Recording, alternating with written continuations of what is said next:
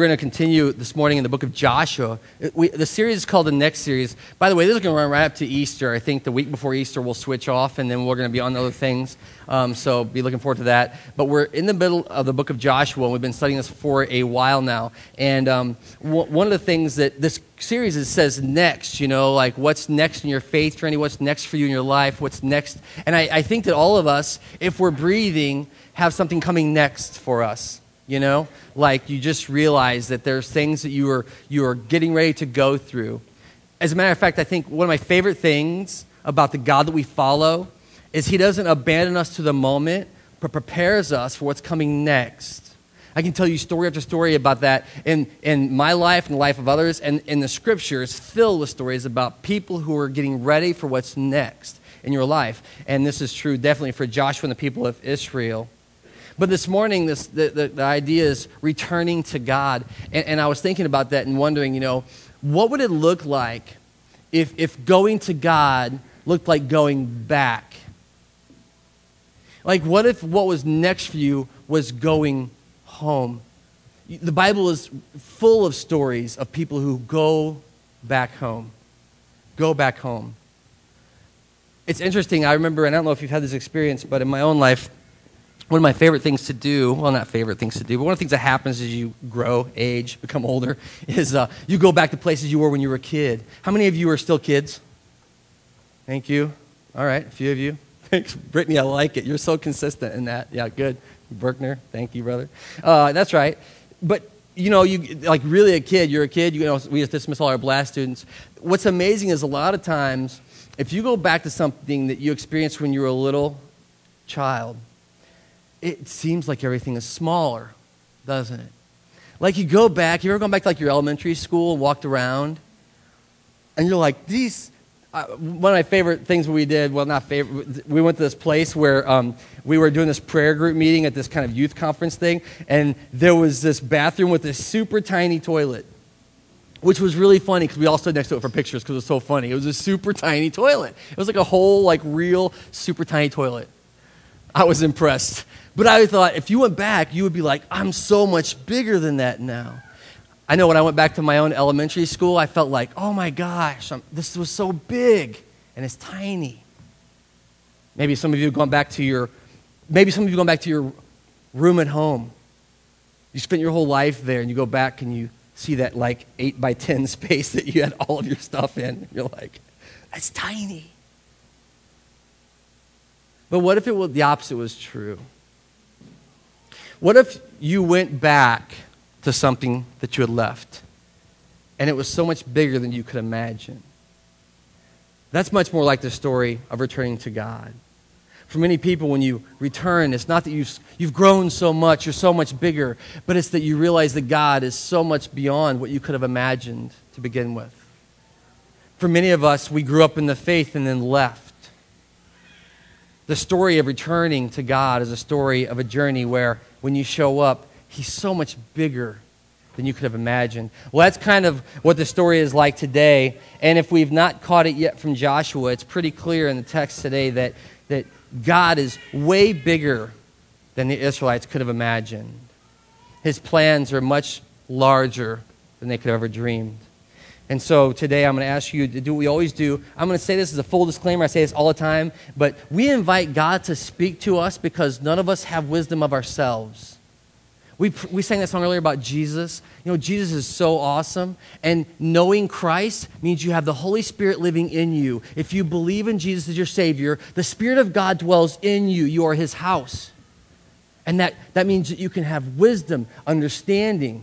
You can know God fully through the Holy Spirit. And so today, that's what we're going to do. We're going to pray that God would intervene, that he would teach us today as we open his word, as we open our hearts. So please join me if you would and pray. Father God, today we've come into your house seeking you. We don't want false stuff. We don't want people stuff. We don't want the broken, flawed, screwed up, sinful world that we're part of because we just know that. We spend too much time here, Father. I pray that today your Spirit would dwell in us more profoundly. Not that you aren't here, but that we would recognize you more clearly. That we would cling to you more readily. That we would maybe set aside all of our inhibition or all of our angst or all of our own misguided understandings and seek your wisdom today. May you inspire your word to teach your people. May you help us to know it, to know it fully in our hearts and in our minds and our lives, and that we might live it out faithfully as followers of yours, people made in the image of your Son and our Savior, Jesus Christ. So today we ask for that ridiculously huge prayer because you are so faithful to deliver your people. And we trust you with that deliverance. We trust you for your teaching and all that you will do. In Christ's name, amen. I love that we can read Scripture, and I love that you can open it and understand it because of God's promise to you, to me. Well, that's what we're going to do today. We're going to jump in here into Joshua. If you have your Bible, go ahead and turn it to Joshua chapter 5. If you didn't have your Bible today, you can grab one of ours. If you don't own a Bible of your own, you are welcome to take ours home with you, and we will get more. We would love for you to have a Bible of your own to read at your discretion, so please do that.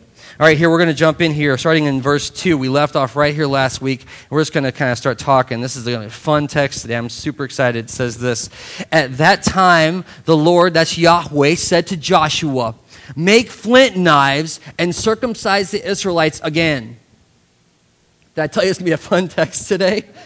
Like, wait a minute. Are you awake yet? Listen to what it says. It says, the Lord, Yahweh, said to Joshua, this new young male leader of his people, "Make flint knives and circumcise the Israelites again." So Joshua made flint knives and circumcised the Israelites at Gibeath Haraloth or something. I would forget that name if I were the Israelites, but they remember. Of course they do. Circumcise the Israelites again. When I first read that, I thought, oh man, like, I hear some babies today. Let me just say this. If you've been through childbirth and you have a male son, you know the most crazy scream you will ever, unfortunately, hear is if your child is circumcised. They took our child, our son, and they wheeled him away. And we thought, oh, they know, and they didn't get far enough. They didn't get far enough away. And our precious, beautiful, wonderful, we're so glad you're here, weeping, God is good, begins to scream like, stop it! Okay, now here's my, Chris, just silently weeping, and I'm like, what do you do? Is this necessary? On wholly other levels, we're affected. Circumcise all those again. I thought, man, what is God doing here with his people? You remember the story we've told so far has been a story of deliverance, of God's promises, of the good stuff, of all the things. And he said, sanctify yourselves, prepare yourselves, because I will do great work among you. But here they stop over the Jordan, outside of Jericho, and before they go to battle, he says, make a flint knife and circumcise Israel. Well, in case you're wondering, and this is the beautiful thing, because God knew when he wrote this down, it's like they're going to have a problem with this. He said this, verse 4, now this is why he did so.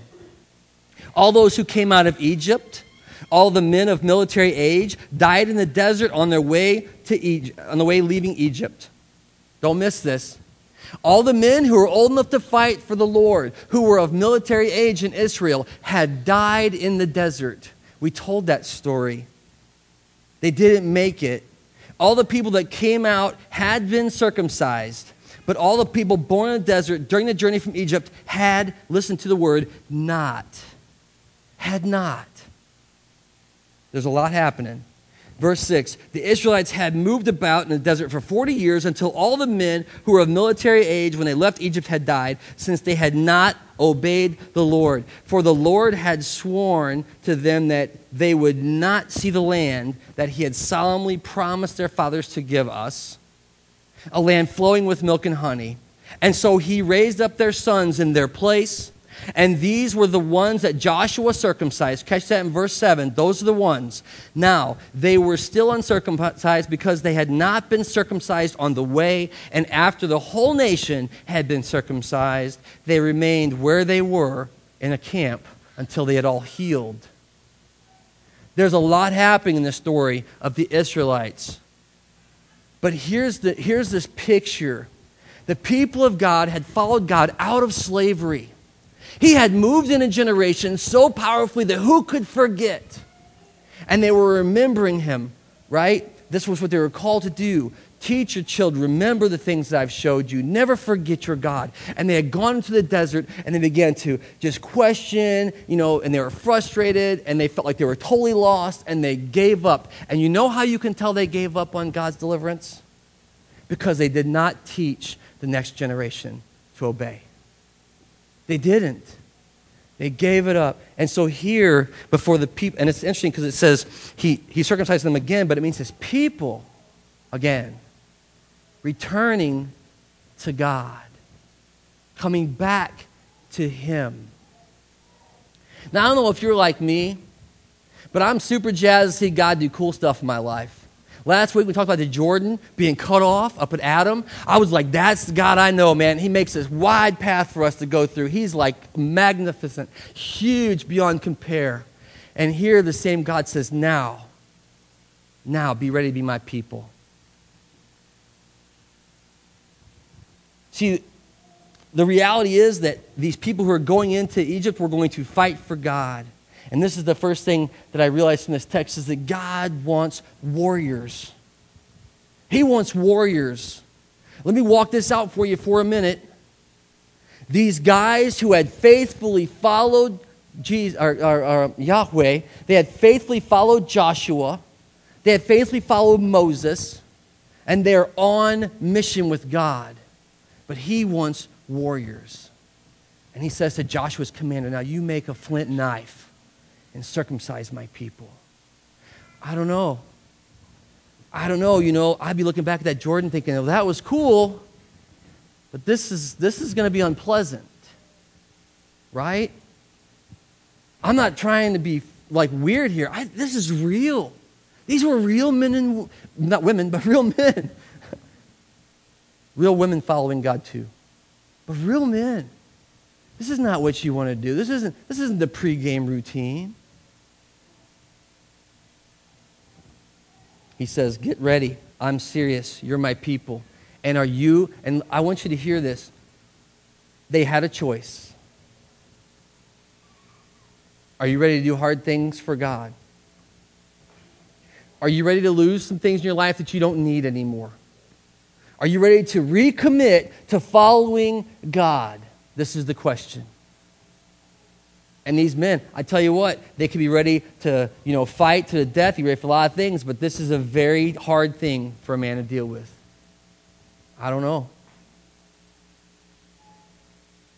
Is entering the promised land worth it? They had a choice. Just like Rahab, they had a choice. Are you going to believe God for his promises or not?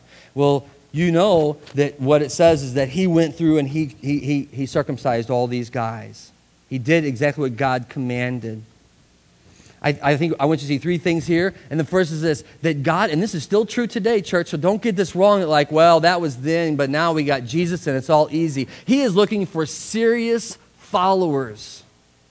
He's looking for people who really want to know him, who really want to pursue him, who will do anything to stay with him. We sang that song today, and it comes right from Scripture. Where else will we go? Peter says that when he says, will you leave me too? And he goes, Jesus, where else will we go? You have the words of life.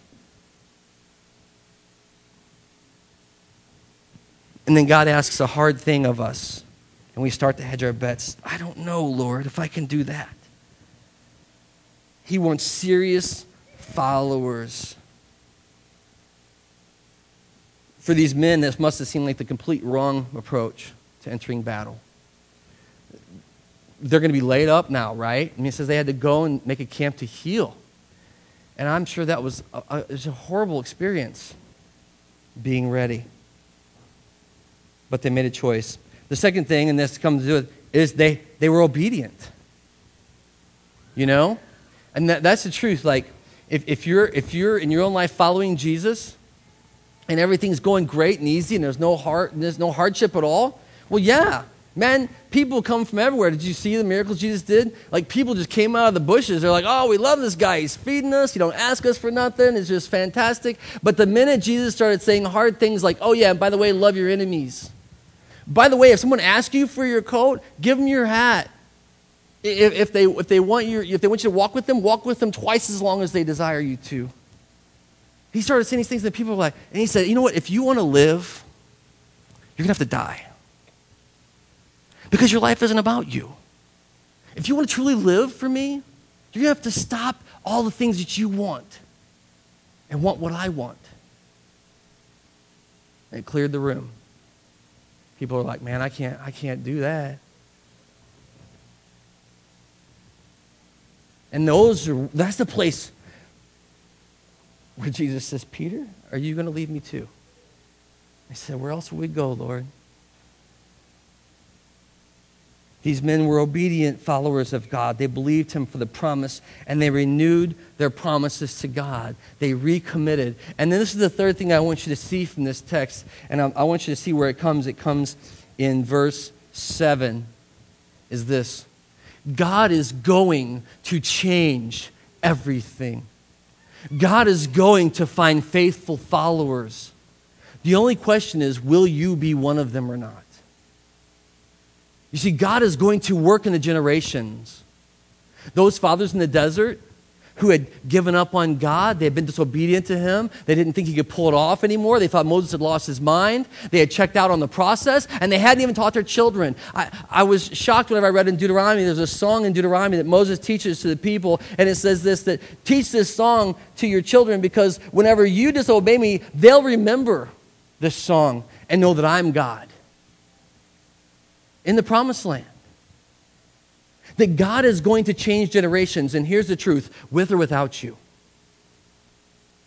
So I'm convinced that we get this. We think, oh, well, man, if we don't do something, boy, this ball's going to get dropped. And God's like, no, I want warriors, but I'm doing this. This is me.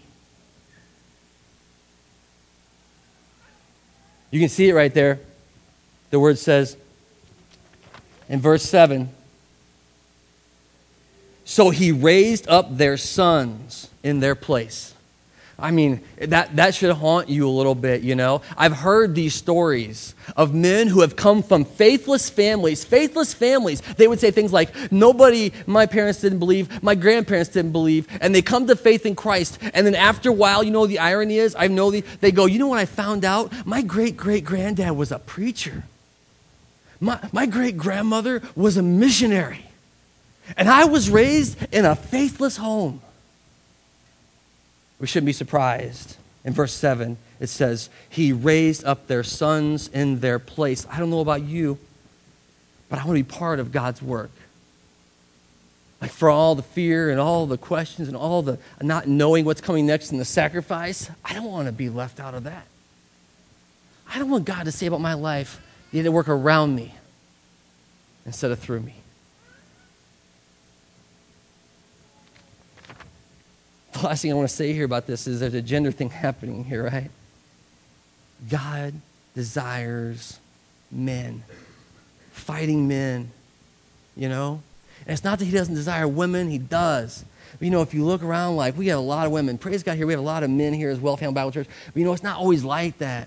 A lot of times in your home, the mother is the faith leader. But God desires warriors who are ready to take him seriously, who are ready to do what it takes to follow, who are going to raise up their children to be ready to follow God. The 33 series I was really excited about because they're talking about reaching a generation of men. The truth is that we all need people fighting with us. But I'm really excited about the idea of calling men out to step up. And by the way, these were men. These guys weren't kind of checking out. And I'm not trying to say they were males. You know what I mean? But they were ready to go to war for God. They were ready to do what he asked them to do. They were ready to follow him into the promised land. And God changed them in this place called Gilgal. The question I have is, where are the fighting men in your life? Like, God wants warriors too, so this doesn't leave women out. Women fight, man. I tell you what, some of the strongest people I know are women. That, like I said, childbirth earlier, like, they're warriors. You know what I mean? If you've been there, that's why God gave them that job. Well, I was cringing. But you know, where are those people who are fighting in your life? And I'll say men is like, you know, people. But where are they at? Here's another question for you. I don't want to take a little aside here. I know many of you are here and you have a burden for a man in your life that's not here. I talked to so many of you and you say, man, I just wish so-and-so, my son, my husband, my father, you know, my uncle. What can you do? What could you do to encourage them to step out? Like, what would it take, you know, to be real with them and say, you know, yeah, you're right. They say things about the church, the way things are. You go, yeah, you're right, man. That's how it is. How do you think it should be different? What would it look like if you followed God? It could be different. I feel like our job is to encourage one another in our walk with Christ, but to call each other out. Where are we fighting? Where are we fighting well?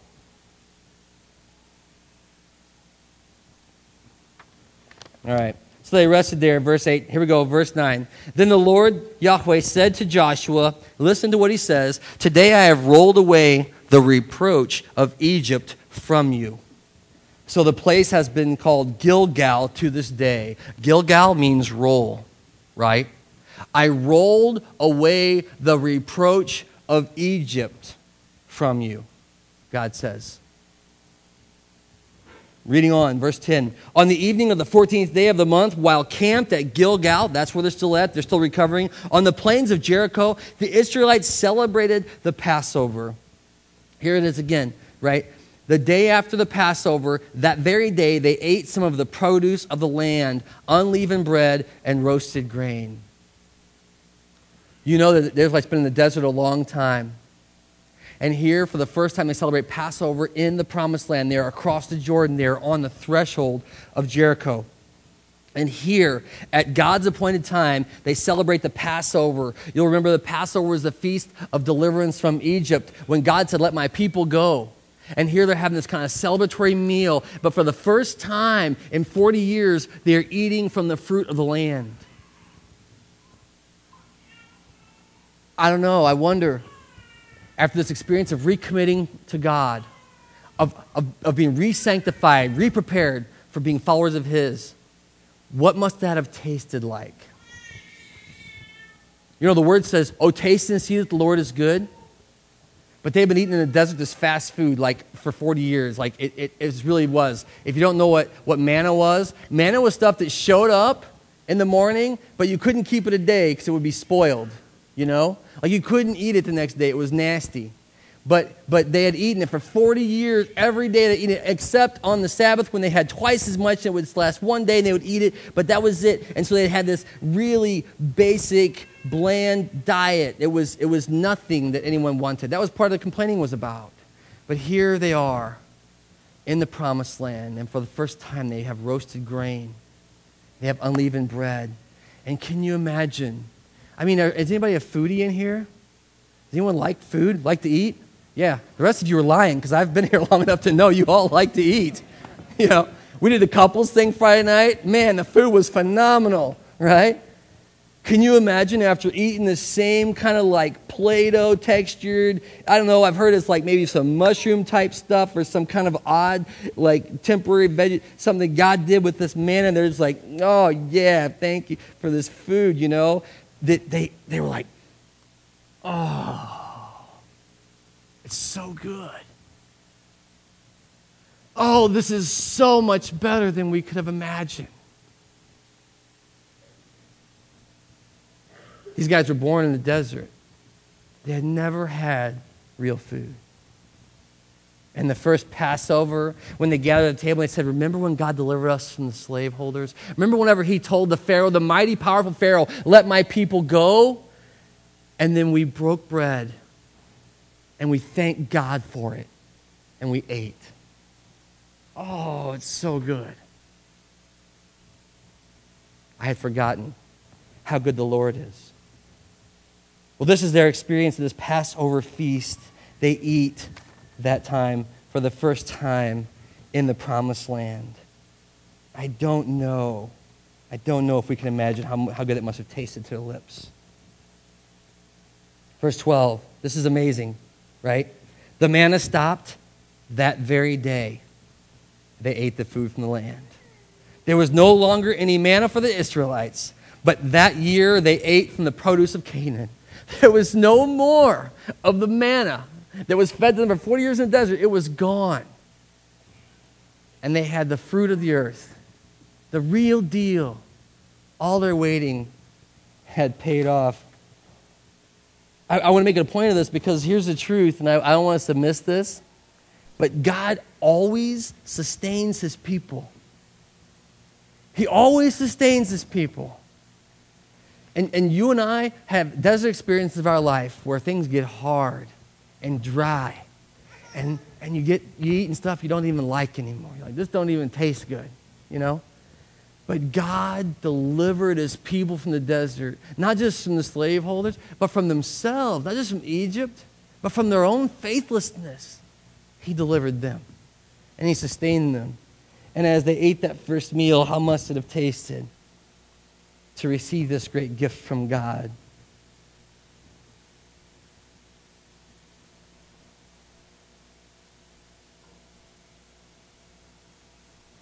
I think it's funny that the manna stopped. And I've already probably expressed to you this morning, but I can tell you how I'd feel about that. I'd be like, thank God that's over. Have you ever felt that way about something? Right? I mean, whatever it is, sometimes it's like, having little kids and they're poopy diapers and stuff, and then you don't have any diapers anymore, and you look at your wife, your husband, and you go, man, thank God I went back to nursery this morning and somebody was poopy back there, you know what I'm saying? And I went over and I said, thank God that's over. And by the way, years and years of training taught me to run away. Just run away. Thank God. Maybe you've had a job. You had a job. Maybe you have a job right now that you just hate. You hate it. You're so sick of it. You're like, oh, God, I'm so sick of this job. You know what I mean? And you can't wait till the day you can say, thank God that's over. Maybe in your school. You're so sick of it. You got senioritis, man. You're done. You're out. You're checking out. You can't stand the thought of it. And you can't wait till you can say, thank God that's over. I wonder, do you ever say, thank God that was there? Thank God that you brought me through that. Thank God for that really hard thing in my life, or that trauma I went through, or that marriage problem that I've had, or that issue with my parents. God, you are so faithful to us. Thank you. Thank you for sustaining us. Part of us looking back in our lives shouldn't just be about looking back and saying, thank God that's over. But thank God for what you did. Thank God for the way you moved. Thank God for that nasty, doughy, mushroomy manna. Because none of us died in the desert. It's a different perspective, isn't it? The question that I have for you in your life is this. Do you even recognize God for his faithful provisions? Right now. I know, because it's easy to see, man, this is so hard right now. But do you even thank God for his sustaining of you? For the way he faithfully provides for his people. The way that his plans do not fail. Here we go, verse 13. Now, when Joshua was near Jericho, right? They're healed up at the camp. He looked up and he saw standing in front of him a man with a sword drawn in his hand. And Joshua went up to him and asked, are you for us or our enemies? That's a great question to ask when you see a guy standing there with a sword drawn out. You know what I mean? Joshua's like, hey, who are you fighting for? right? Check it out. Verse 14. Neither, he replied. The word actually says not. Not. You fighting for us or them? He's like, not. But as commander of the army of Yahweh, I have now come. Look what the word says. Then Joshua fell down on the ground in reverence and asked him, what message does my Lord have for his servant?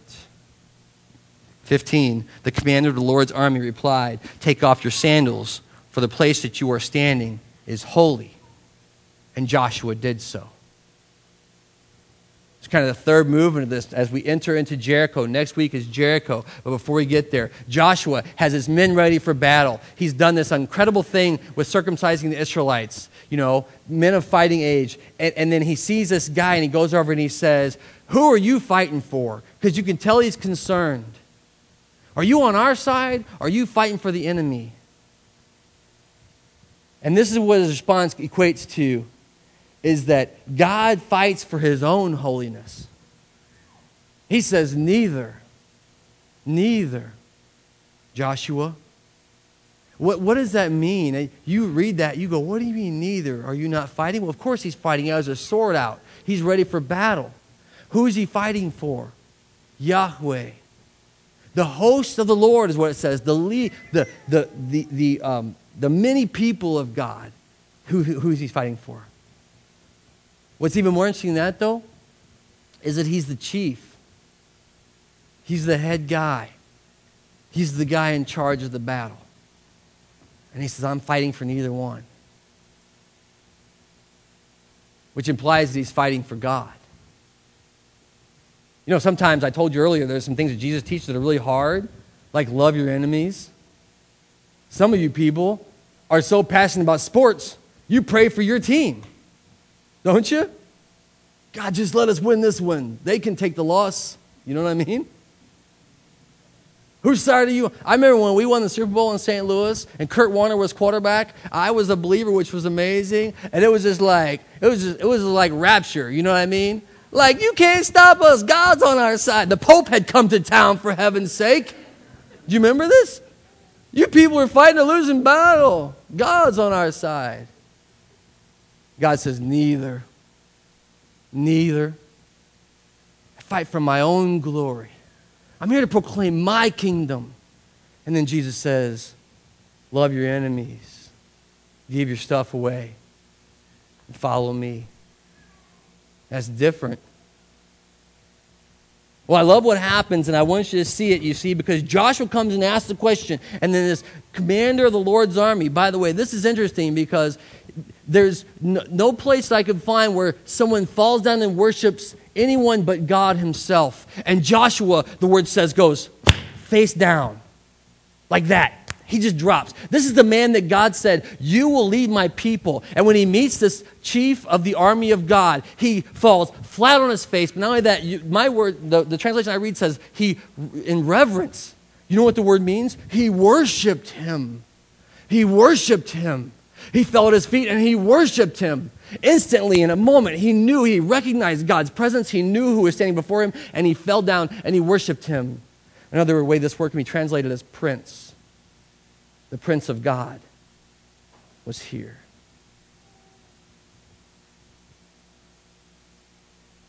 In this moment, Joshua recognizes God's presence. And he realizes that he's not ultimately in charge of this.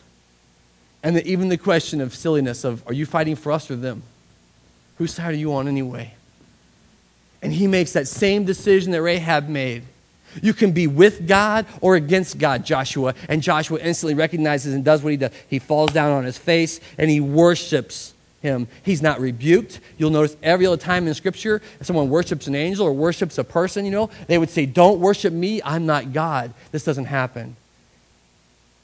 And then God speaks and says this, Joshua, take off your shoes because the place you are standing is holy. It's holy ground. Right? Now, this should sound familiar to you. Moses had this experience, didn't he? Take off your sandals. The place you're standing is holy. It's holy. And Joshua begins to understand that the God that he's following is even bigger than he can imagine. And you know what he does? He takes off his shoes. It's funny because even today, 2,000 years later, we have issues with shoes, don't we? Some of you guys don't. I see you guys wearing flip-flops around, but we walk around in our shoes, and I thought, man, you say, you know what, take your shoes off because where you're standing is holy today. And you guys be like, I ain't taking my shoes off, right? Why would he tell us to do that? Why would God say that to Joshua? Take off your shoes, Joshua.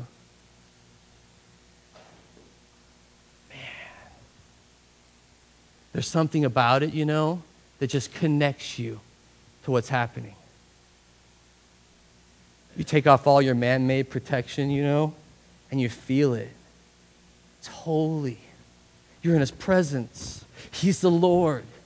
He's to be worshiped. And you're connected. I think there's something about this.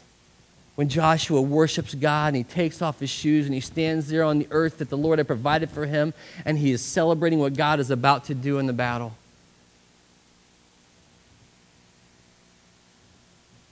How many times in your life do you do that for God? How many times do you do something that's just like outrageously worshipful? And you say, it's for your glory. Here I am, Lord. You go, well, you don't know me, Bill. My feet stink. Your mama has been telling you that for years, hasn't they? Your feet stink. Maybe you got your shoes on too much. He's holy. He's present.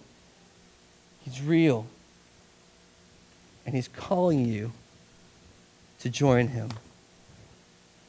The truth is that God is the one that's worthy of worship. He's the one that's worthy of praise. And here Joshua gets it right. And he falls down and he worships God. I want to wrap up with a few verses of Scripture. And I'm going to share them with you up here. The first is Paul when he writes to the church in Rome. And he's writing about this issue of circumcision, because there's people saying, well, this is what you got to do now. This is what we have to always do this way. And this is what Paul says, and this is where the challenge comes this week. He says, a man is not a Jew if he is only one outwardly, nor is circumcision merely outward and physical. That's what most of us are worried about. No, a man is a Jew if he's one inwardly, and circumcision is circumcision of his heart, here's the word, by the Spirit of God, not by a written code. Circumcision of his heart by the Spirit of God. You know what that means? Let me help you understand this. Because it means that God will trim things from your life that you don't need to worship him. And you go, not that. I need that, Lord. I like it. And he's like, yeah, you don't need it to worship me. You don't need it to fight for me. You don't need it to be on my team. A circumcision of the heart, the desires, the loves, the lusts, the things we wish we had. And he says, I'll take all that away from you. In Colossians, he says this. Paul writes and says, in him, Christ, you were also circumcised in the putting off of the sinful nature, not with the circumcision done by the hands of men, there it is again, but with the circumcision done by Christ, having been buried with him in baptism and raised with him through your faith in the power of God who raised him from the dead. When you were dead in your sins and in the uncircumcision of your sinful nature, listen to it, God made you alive in Christ. And he forgave all of your sins. This is the gospel that we celebrate. Not the things that we have to do to be right, not that we have to line up and have something happen, but that God is working in us to restore us, to save us, to call us back to him.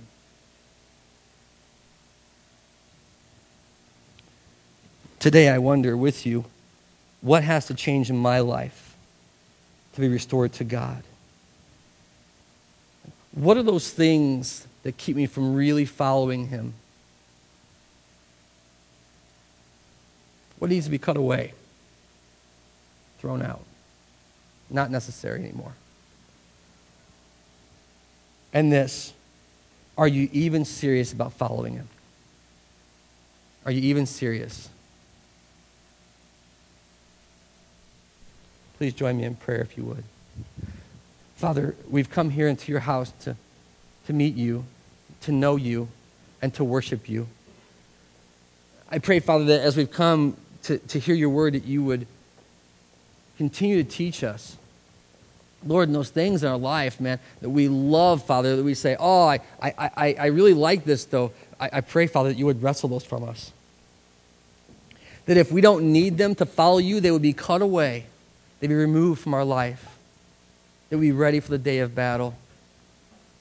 And Lord, there are some of us here today, and we haven't decided yet whose side we're on, who we're going to worship, and what we're going to do with our life. I pray that today, by the power of your Spirit, we would choose life. That we would choose you. And that we would worship you, maybe for the first time. Forgive us, Lord, for all the times that we've taken you for granted. Forgive us, Father, for the way we've tread all over your promised land, ignorant of your presence.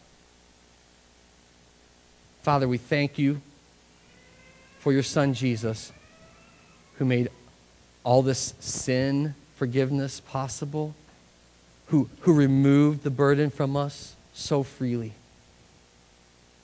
Father, today we cry out in his name that you would hear your people and deliver us to what's next in our life.